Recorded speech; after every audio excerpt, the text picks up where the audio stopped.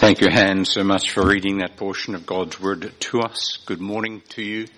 Lovely to be with you once more, to join with you in these Christmas celebrations. Unfortunately, Christian and myself, we return to Melbourne this afternoon, so we won't be here during Christmas, but we trust that God's blessing will be upon each of you as you celebrate the birth of the Lord Jesus, and may you know the comfort of God's presence as indeed you continue to worship Him. But Lord willing, we are back with you next Sunday morning. Music and the military share a long relationship. One only has to think of Amazing Grace that became so popular some years back. Amazing Grace being played by bagpipes of all things, but piped by the Royal Scots Dragoon Guards. And then you think of the Coldstream Guards that so frequently play before the Queen. There's a little fact that comes out on the Normandy Day, D-Day, when Lord Lovett's commandos were piped ashore during that infamous, that great and yet terrible day. And sadly for some of us, on Christmas Day 2016, 64 members of the Red Army Choir were killed in an air crash. Their plane crashed into the Black Sea. If you're saying, who are the Red Army Choir? Well, the Red Army Choir was the official choir of the Russian armed forces, and one of the great choirs of the world. And it was a great tragedy when that happened. But I'm telling you these things because it seems strange, does it not, to have those trained to fight and to kill spending time singing and making music. Glorious anthems being sounded forth by an army. Yet it was such an ensemble that broke into the night's darkness and sang the hymn of praise to the birth of the Savior that you find recorded here by Luke chapter 2 verses 13 and 14. Because in this portion that was just read to you, we read of this heavenly host praising God and saying, "Glory to God in the highest, and on the earth peace amongst those with whom He is pleased." Who is this heavenly host? Well, that word host simply means army. That here is the army of heaven. Here's heaven's army choir, bursting forth into praise of our God, announcing peace at the birth of the Prince of Peace. Last Sunday, we considered the Benedictus, the hymn of Zechariah. The previous Sunday, we looked at the Magnificat, the glorious hymn of Mary. This morning we listened to those words that Nathan pointed us to right at the beginning of our service. Gloria in excelsis Deo. Glory to God in the highest. The hymn of praise that bursts forth. This hymn that comes to us following the announcement of the angel. Announcement and pronouncement that a Savior was born. Christ the Lord. What was this news about Jesus Christ? Well, if you look in that 10th verse of that second chapter, the angel said to the shepherds, "Fear not, for behold, I bring you good news of great joy that will be for all people." I bring you good news. I bring you the gospel, the good news of a Savior now lying in a manger. And this good news which is being announced is inseparably linked to the glory of God. For what is the hymn of heaven's army but glory to God in the highest? It is the good news that is inseparably linked to the gift of God, because it is glory in the highest and on earth peace. And it is the good news of the grace of God, for it is glory to God in the highest and on earth peace among those with whom he is pleased. And hence the outline of my sermon this morning, and that you have at the back page of your bulletin. What is this gospel that's been announced? What are the words of this praise that is brought to us? Well, the gospel, you see, has to do with the glory of God. Glory to God in the highest. How do you define this word glory? Glory is God's own word. It is a word which highlights the very perfections of God himself. Glory belongs to God. It is his property. It defines his character and his being, his majestic greatness. Glory is the combination of all of God's qualities. Not his power alone, not his righteousness alone, not his wisdom alone, nor his gentleness, but all these and more wedded together in perfect harmony and unity. And it's these combined characteristics, this glory, which makes God, God. And at times his glory has been displayed to men and to women. It lingered over the tabernacle of old. On occasion it filled the temple. You'll remember, you know your Old Testament. Moses desired to see it. And God showed him, as it were, the hem of his garment, the edges of his splendor, and the glory of his goodness, and the glory of his name. Isaiah was confronted with the glory of his majesty. And in the midst of fear and trembling and self-loathing, he was comforted by the glory of God's mercy. Ezekiel gazed on the living creatures and the rushing wheels and the eyes that searched every corner of the cosmos, so that the prophet saw something of the glory of God's government over this world. And then Jesus came. The Christ child is born. And it's the Apostle John who wrote, and we beheld his glory. And this is what you see in the life of Christ. The glory of his surrendered will. The words in the garden, not my will, but thine be done. The glory of the sinless walk. Peter records, he committed no sin, neither was deceit found in his mouth. There was the glory of his steadfast words. He was able to say the old terms, verily, verily, I say unto you. And the glory of his saving work. For where do you see the glory of God displayed? But in the face of Jesus Christ. A face battered, bruised, bloodied.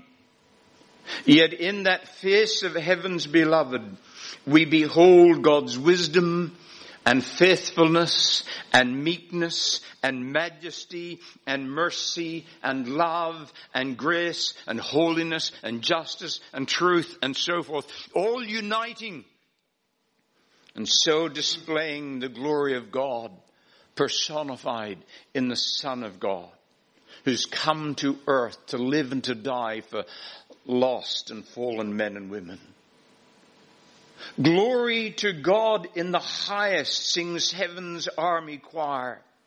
Because the goal of the gospel is doxological. The glory of the gospel, the end of the gospel, the goal of the gospel is that we too might sing with this choir praise to God, and we might bow down before him, lost in wonder, love and praise. Because the reality, my friends, is this: the gospel is not primarily about us.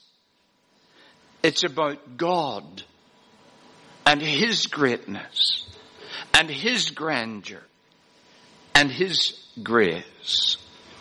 And so in every Christian's heart there ought to be a beat, a passion for the desire that he would manifest his glory. As John Piper put it, God is the gospel. And it's only when we see that, and it's only when we get that Christianity is seen as much more than a ticket to heaven. But it's about God himself and his glory and his dominion and power and authority. It's about desiring God. It's about delighting in God. It's about depending upon God. It's declaring the praises of God. That's the Christianity that you find in the New Testament. That's true Christianity. It's God-centered and it's God-exalting. You see, let me put it like this. Unless the good news of the gospel causes us to join this choir and sing glory to God in the highest, we haven't really understood the gospel. We haven't really comprehended the true nature of the gospel. We haven't understood the depth of the gospel. When we truly, by God's grace, see it and know it, it leads us to God. For Christ died in order to bring us to God. The gospel has to do with the glory of God. But then secondly, you notice in this hymn of praise recorded in verse 14, that the gospel has to do with the gift of God. On earth, peace. Peace. Perfect peace. Now it's at this point that we need to understand something of the words of the text that you have before you. Some clarification is called for here, because this announcement of peace is not for all people everywhere without reservation or regulation. Now I say that because the authorized version of the King James Version, for which we thank God. But because of the King James Version, and therefore many Christmas cards and carols, translates verse 14 with these words: Glory to God in the highest, and on earth peace, goodwill towards men. The better rendition or translation comes this way. You may have it in your NIV. I'm using an ESV this morning. Peace amongst those with whom he is pleased. Because the emphasis of the text, the emphasis of the hymn is on God, and the implication is unmistakable. There are those with whom God is well pleased, and there are those with whom God is not well pleased, upon whom his favor does not rest. You see, there is no comfort here in this text. There's no comfort here in this song for God denying, Christ rejecting, sin-loving, rebellious men and women. The Christmas message has an edge to it. It's not all about cards and cakes and turkeys and hams and funny hats and crackers. It's serious and it's searching. For while God's peace through the gospel is offered to all, only those who will call upon his name. Only those who will bend their knee to King Jesus will know the peace of God. This peace only resides with those where God's presence is sought and where his praise is heard. This peace comes to those who have come to this child and owned him as their Lord and Master. But this peace, this gift that God would grant to us, this peace which is announced here, impacts us in three ways. And I'm sure I'm not saying or teaching anything new to you here this morning. But the three elements, the three regions are simply this. Because of the gospel of Christ Jesus, because of the glory of God in the gospel, we have peace with God. This was Paul's argument, wasn't it, in Romans chapter 5 and verse 1. We've been justified by the grace of God, and because of that we have, he says, as believers now, we have peace with God. We have been reconciled to God by the blood of his Son. The war is over. We're now friends. The weapons have been put away. Let me try and illustrate it this way. Some of you may know the name of Don Richardson. His book, which became a film, Peace Child. Don was a missionary amongst the warring tribes in Irian Jaya, now West Papua. And seeking to bring the gospel to these warring cannibalistic tribes, finding it extremely difficult until they saw something and they learned something within the culture of those tribes. They discovered that to make peace between warring tribes, young babies, children, were exchanged between opposing villages. One man in particular would run towards his enemy's camp, literally carrying his baby son with him to give to his hated enemy, his hated foe. And as long as that child lived, there was peace between the tribes. And this, of course, was a wonderful picture of what God the Father did. He gave his one and only Son, his one and only begotten Son, to his enemies and for his enemies in order to make peace. Peace with God through our Lord Jesus Christ. Peace with God, not by our piety, not by our parentage, not by our nationality, not by our activity, not by our productivity, not by liturgy or by sacrament, not by illustration or instruction or devotion, but peace with God by Christ alone, through Christ alone. We have peace with God. Peace because of the person who came, Christ Jesus, the Prince of Peace. And he came to make peace. And I wonder if that peace is yours this morning. I wonder if you know peace with God. That you can go to him this Christmas season and call him your Father. And know that the relationship is perfect. Because you come through his Son and you're accepted by the beloved. Peace with God. But not only that, this peace, this gift that is granted to us is the peace of God. The peace of God. I'm turning to Philippians.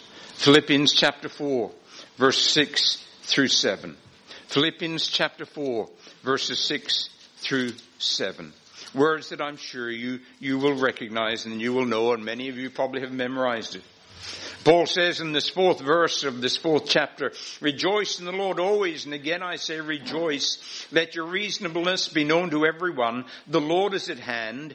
Do not be anxious about anything, but in everything by prayer and supplication with thanksgiving, let your requests be made known to God.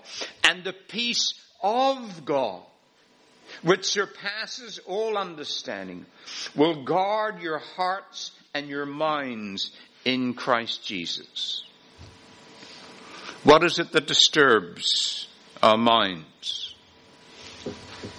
What is it that upsets our hearts? Conflict, confusion, fear, uncertainty, trials, troubles, tribulation. Even the thought of tomorrow may fill some of us here with trepidation. But you see, here is the apostle's antidote for anxiety. What does he say in verse 6? Do not be anxious about anything, but in everything, by prayer and supplication with thanksgiving, let your requests be made known to God, and the peace of God will guard your understanding. If you notice the steps that he sets out here, if you notice the way he deals with us, what is the way to know and to experience the peace of God? Well, he says pray. Pray. But you see, he uses a particular term here. He's speaking of prayer here, not just in a general sense, but he's speaking of prayer in the sense of adoration, of bowing prostrate before God because of his majesty and his might and his dominion and power. It's bowing before God with that realization of, what is our God like? Who is this one before whom I'm coming to pray? What is my God like? You see, it's applying your theology to your prayer life. You know, sometimes people say, well, no, I'm not interested in theology. I'm interested in the practical Christian life. Good. God bless you. But there's no practical Christian life without theology. You've got to know your God in order to enjoy your God and walk with God. So he says, pray. Pray. Adore God. Fill your mind with who he is. Use your mind. Think about your God. Is your God a big God or is your God a little God? Then he says, supplicate. Bring to God that concern that you have, that problem that you had, that mountain that's before you. Bring that thing that is causing the disquiet within. Bring that to God. And if you've got God rightly set in your mind as all glorious and all great, what is that mountain to the God who makes mountains? What is that problem to the God who's over all? What is that situation to the God with whom nothing is impossible? If you get your prayer right and you bring your supplication, the end result is what? Thanksgiving. Thanksgiving. Because you recognize that though my problem is real and large and confronting me, my God is sufficient. My God is able. And so I'll rejoice and be glad in him.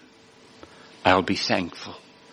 And I will know the peace of God ruling in my heart. And if you want an example of that, you only have to go to the 4th chapter of the Acts of the Apostles in the early church. They learned the lesson very quickly, because I think they learned it from Paul, and I think Paul learned it from our Lord. Because what happened in Acts chapter 4? Peter and John are being threatened. They've been penalized for their preaching and teaching. They're threatened and sent back to the church, and they go back to the believers. How? Trembling, fearful, gathering the church together. Brothers, we've got to pray. We've got this huge enemy. We've got this strong army. We've got Rome against us. We've got these threatenings. What are we going to do? Read Acts 4 and you find they go back to their church having been threatened. And what do? They remind themselves of who God is. O sovereign Lord, you who are the creator of the heavens and the earth. You see, they get their mind focused on what God is like and who he is, on his sovereignty, on his power, his dominion, his authority, and then after getting their theology correct in their prayers, then they bring their request to God. And you see a delightful demonstration of the peace of God in the hearts of these people, who then continue to minister the word of God in the fullness of God's Spirit. This is what it means, that God would grant to us peace with himself, and then the peace of God that would guard our hearts and minds. And the third element of this gift that the choir sings about is the peace from God. The peace from God that Paul speaks of in Romans 12 and verse 18. That peace from God that we can know in the midst of a situation or a circumstance. That peace from God that we can share with others. That peace which comes out of us because it is part of the fruit of the Spirit. The Spirit of God producing this peace in us so that we become peacemakers. So that we who bring peace into the lives of others because we know this peace of God in our own life. Some of you will know that following a family tragedy in which 4 of his daughters drowned during a transatlantic voyage in November 1873, Horatio Spafford wrote, "When peace like a river attendeth my way, when sorrows like sea billows roll, whatever my lot thou hast taught me to say, it is well with my soul." And I know some of you have been there.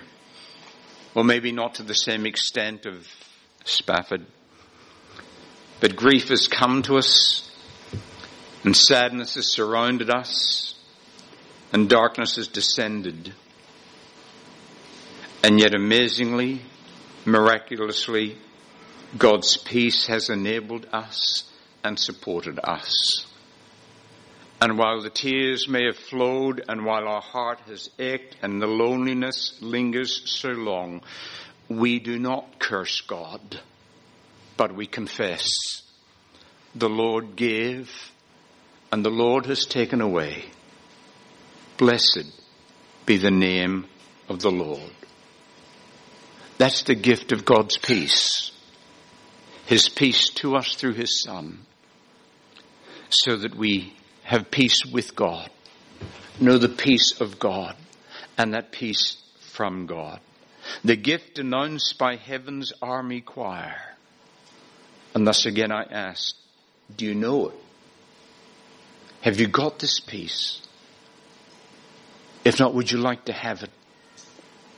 Because you see, finally this morning, as we look at this Gloria in Excelsis Deo, this hymn of heaven's army, the gospel has to do with the grace of God. The grace of God. Peace amongst those with whom he is well pleased. With whom he is well pleased. Surely the question is this: how are we to know if we belong to those with whom God is well pleased? How do you know this morning? How do you know this morning sitting here that you're amongst this group with whom God is well pleased? Well, what does that sort of look at? I was reminded of the words that you find in Psalm 147, verse 11. It says this, listen. But the Lord takes pleasure in those who fear him, in those who hope in his steadfast love. And wonderfully, I think, there's a picture of such people preserved for us here. What do those whom God is well pleased with look like? What characterizes them?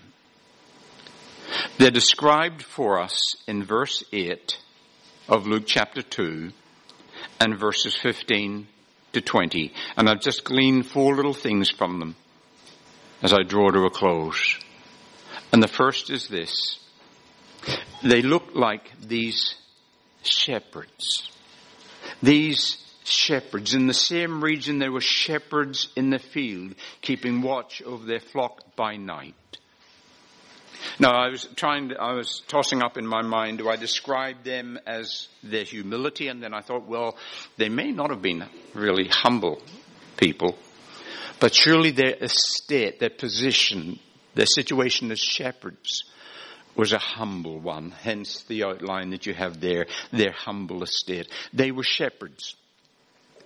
Now, don't get your knowledge of the Bible from Christmas cards, okay? Most Christmas cards will show you shepherds as grown men. Most shepherds were boys. You only have to think of King David. Before he became king, he was the youngest one. He was out looking the sheep. Most shepherds in those days were boys. They had over them usually a chief shepherd. But most shepherds were boys. And they were not held in very high esteem by society. They were the kind of boys that you would find in a Charles Dickens novel. As someone put it, shepherds weren't the sort of people careful to distinguish between mine and yours. If you think through that one. They had such an unsavory reputation that they were not allowed to testify in court. They just couldn't be trusted and they just couldn't be believed. Yet here were the kind of people Jesus associated with. Tax collectors, prostitutes, sinners. And they heard them gladly. And Paul picks up that very point. 1 Corinthians chapter 1. And if you really think you are someone of significance and importance here this morning, let me tell you a truth that you need to hear. 1 Corinthians chapter 1 and verse 26. 1 Corinthians 1 and verse 26. For consider your calling, brothers. Not many of you were wise according to worldly standards. Not many were powerful. Not many were of noble birth. But God chose what is foolish in the world to shame the wise. God chose what is weak in the world to shame the strong. God chose what is low and despised in the world, even things that are not, to bring to nothing that things that are, so that no human being might boast in the presence of God. That's our state, folks. If you're someone well pleased, you're someone with not much pedigree in this world. You recognize without him you're lost. Without him you're nothing. Here were people of humble estate. But I want you to notice what you get in verse 15. Their hearing. When the angels went away from them into heaven, the shepherds said to one another, well, what does they say? Notice their words. Notice what they did not say. What they did not say was this: let us go to Bethlehem and see if these things are true. No. Here were some people, even boys, who confidently, assuredly, with faith-given, spirit-born conviction about the truth and trustworthy of the heavenly message, went. They did not doubt the word from heaven. They did not debate the message of the angels and of the host. They listened to this choir. They heard this word from heaven and they believed it. So it says they went. There is an obedience here to the word of God. The correct hearing of God's word. For the scriptures tells us, don't they, that we're not simply to be hearers but doers of the words. That's true listening. And they listened well. They heard properly. And you note thirdly, their haste. Verse 16.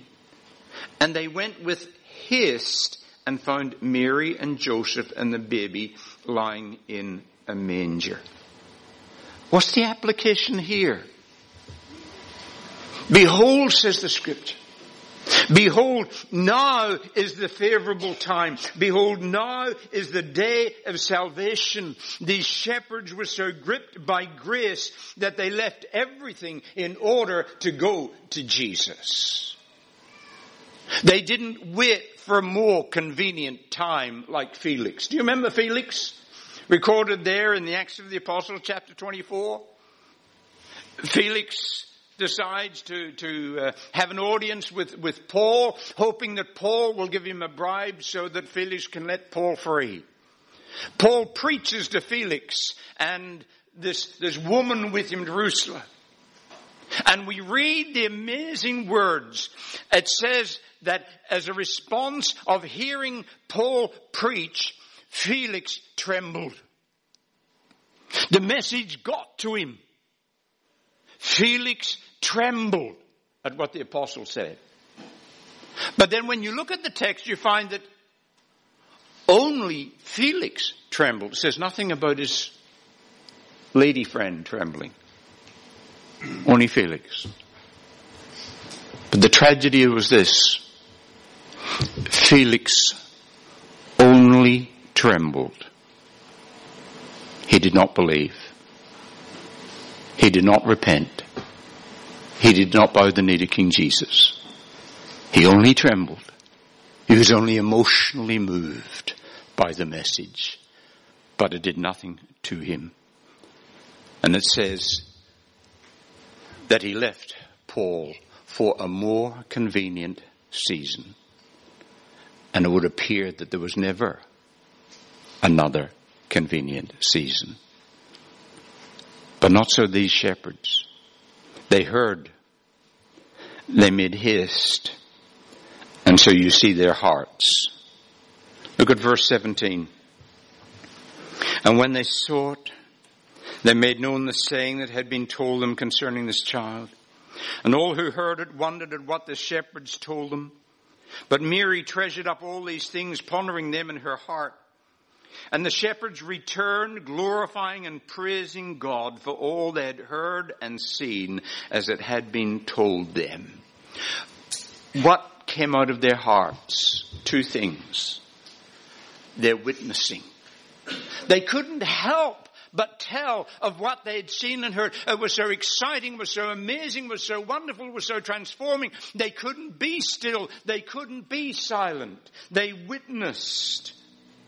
All who heard it wondered about what the shepherds had told them. And there was worship. There was worship. That 20th verse. They returned glorifying and praising God for all they'd heard and seen and what they'd been told. What a transformation. What a transformation. Do you think God was well pleased with these shepherds? Do you think God was pleased that they'd heard in such a way that they responded? That they'd made haste, they were eager to see the Christ child? And that they're now lost in praise and in worship.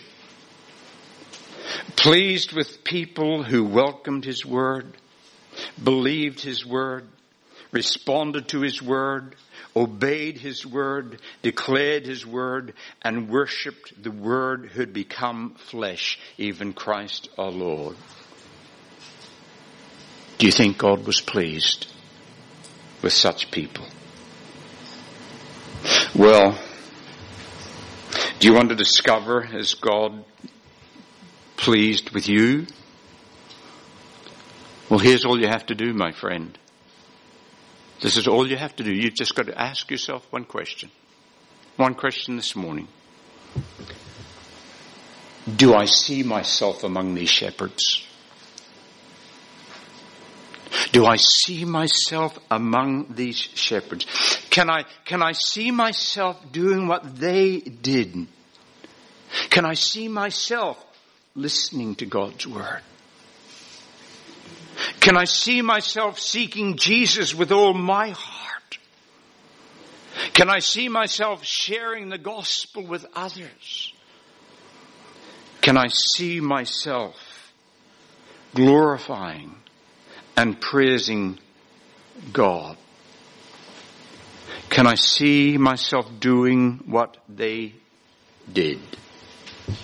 In other words, verse 20, does that describe you? And does that describe me?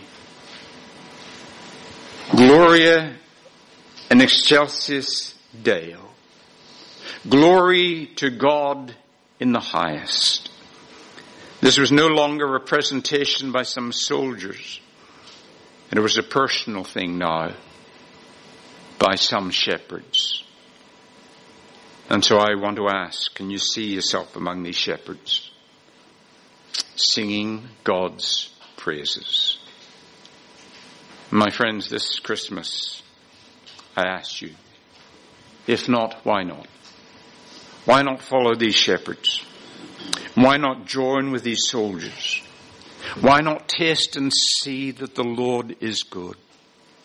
Why not believe and come this Christmas to the Savior?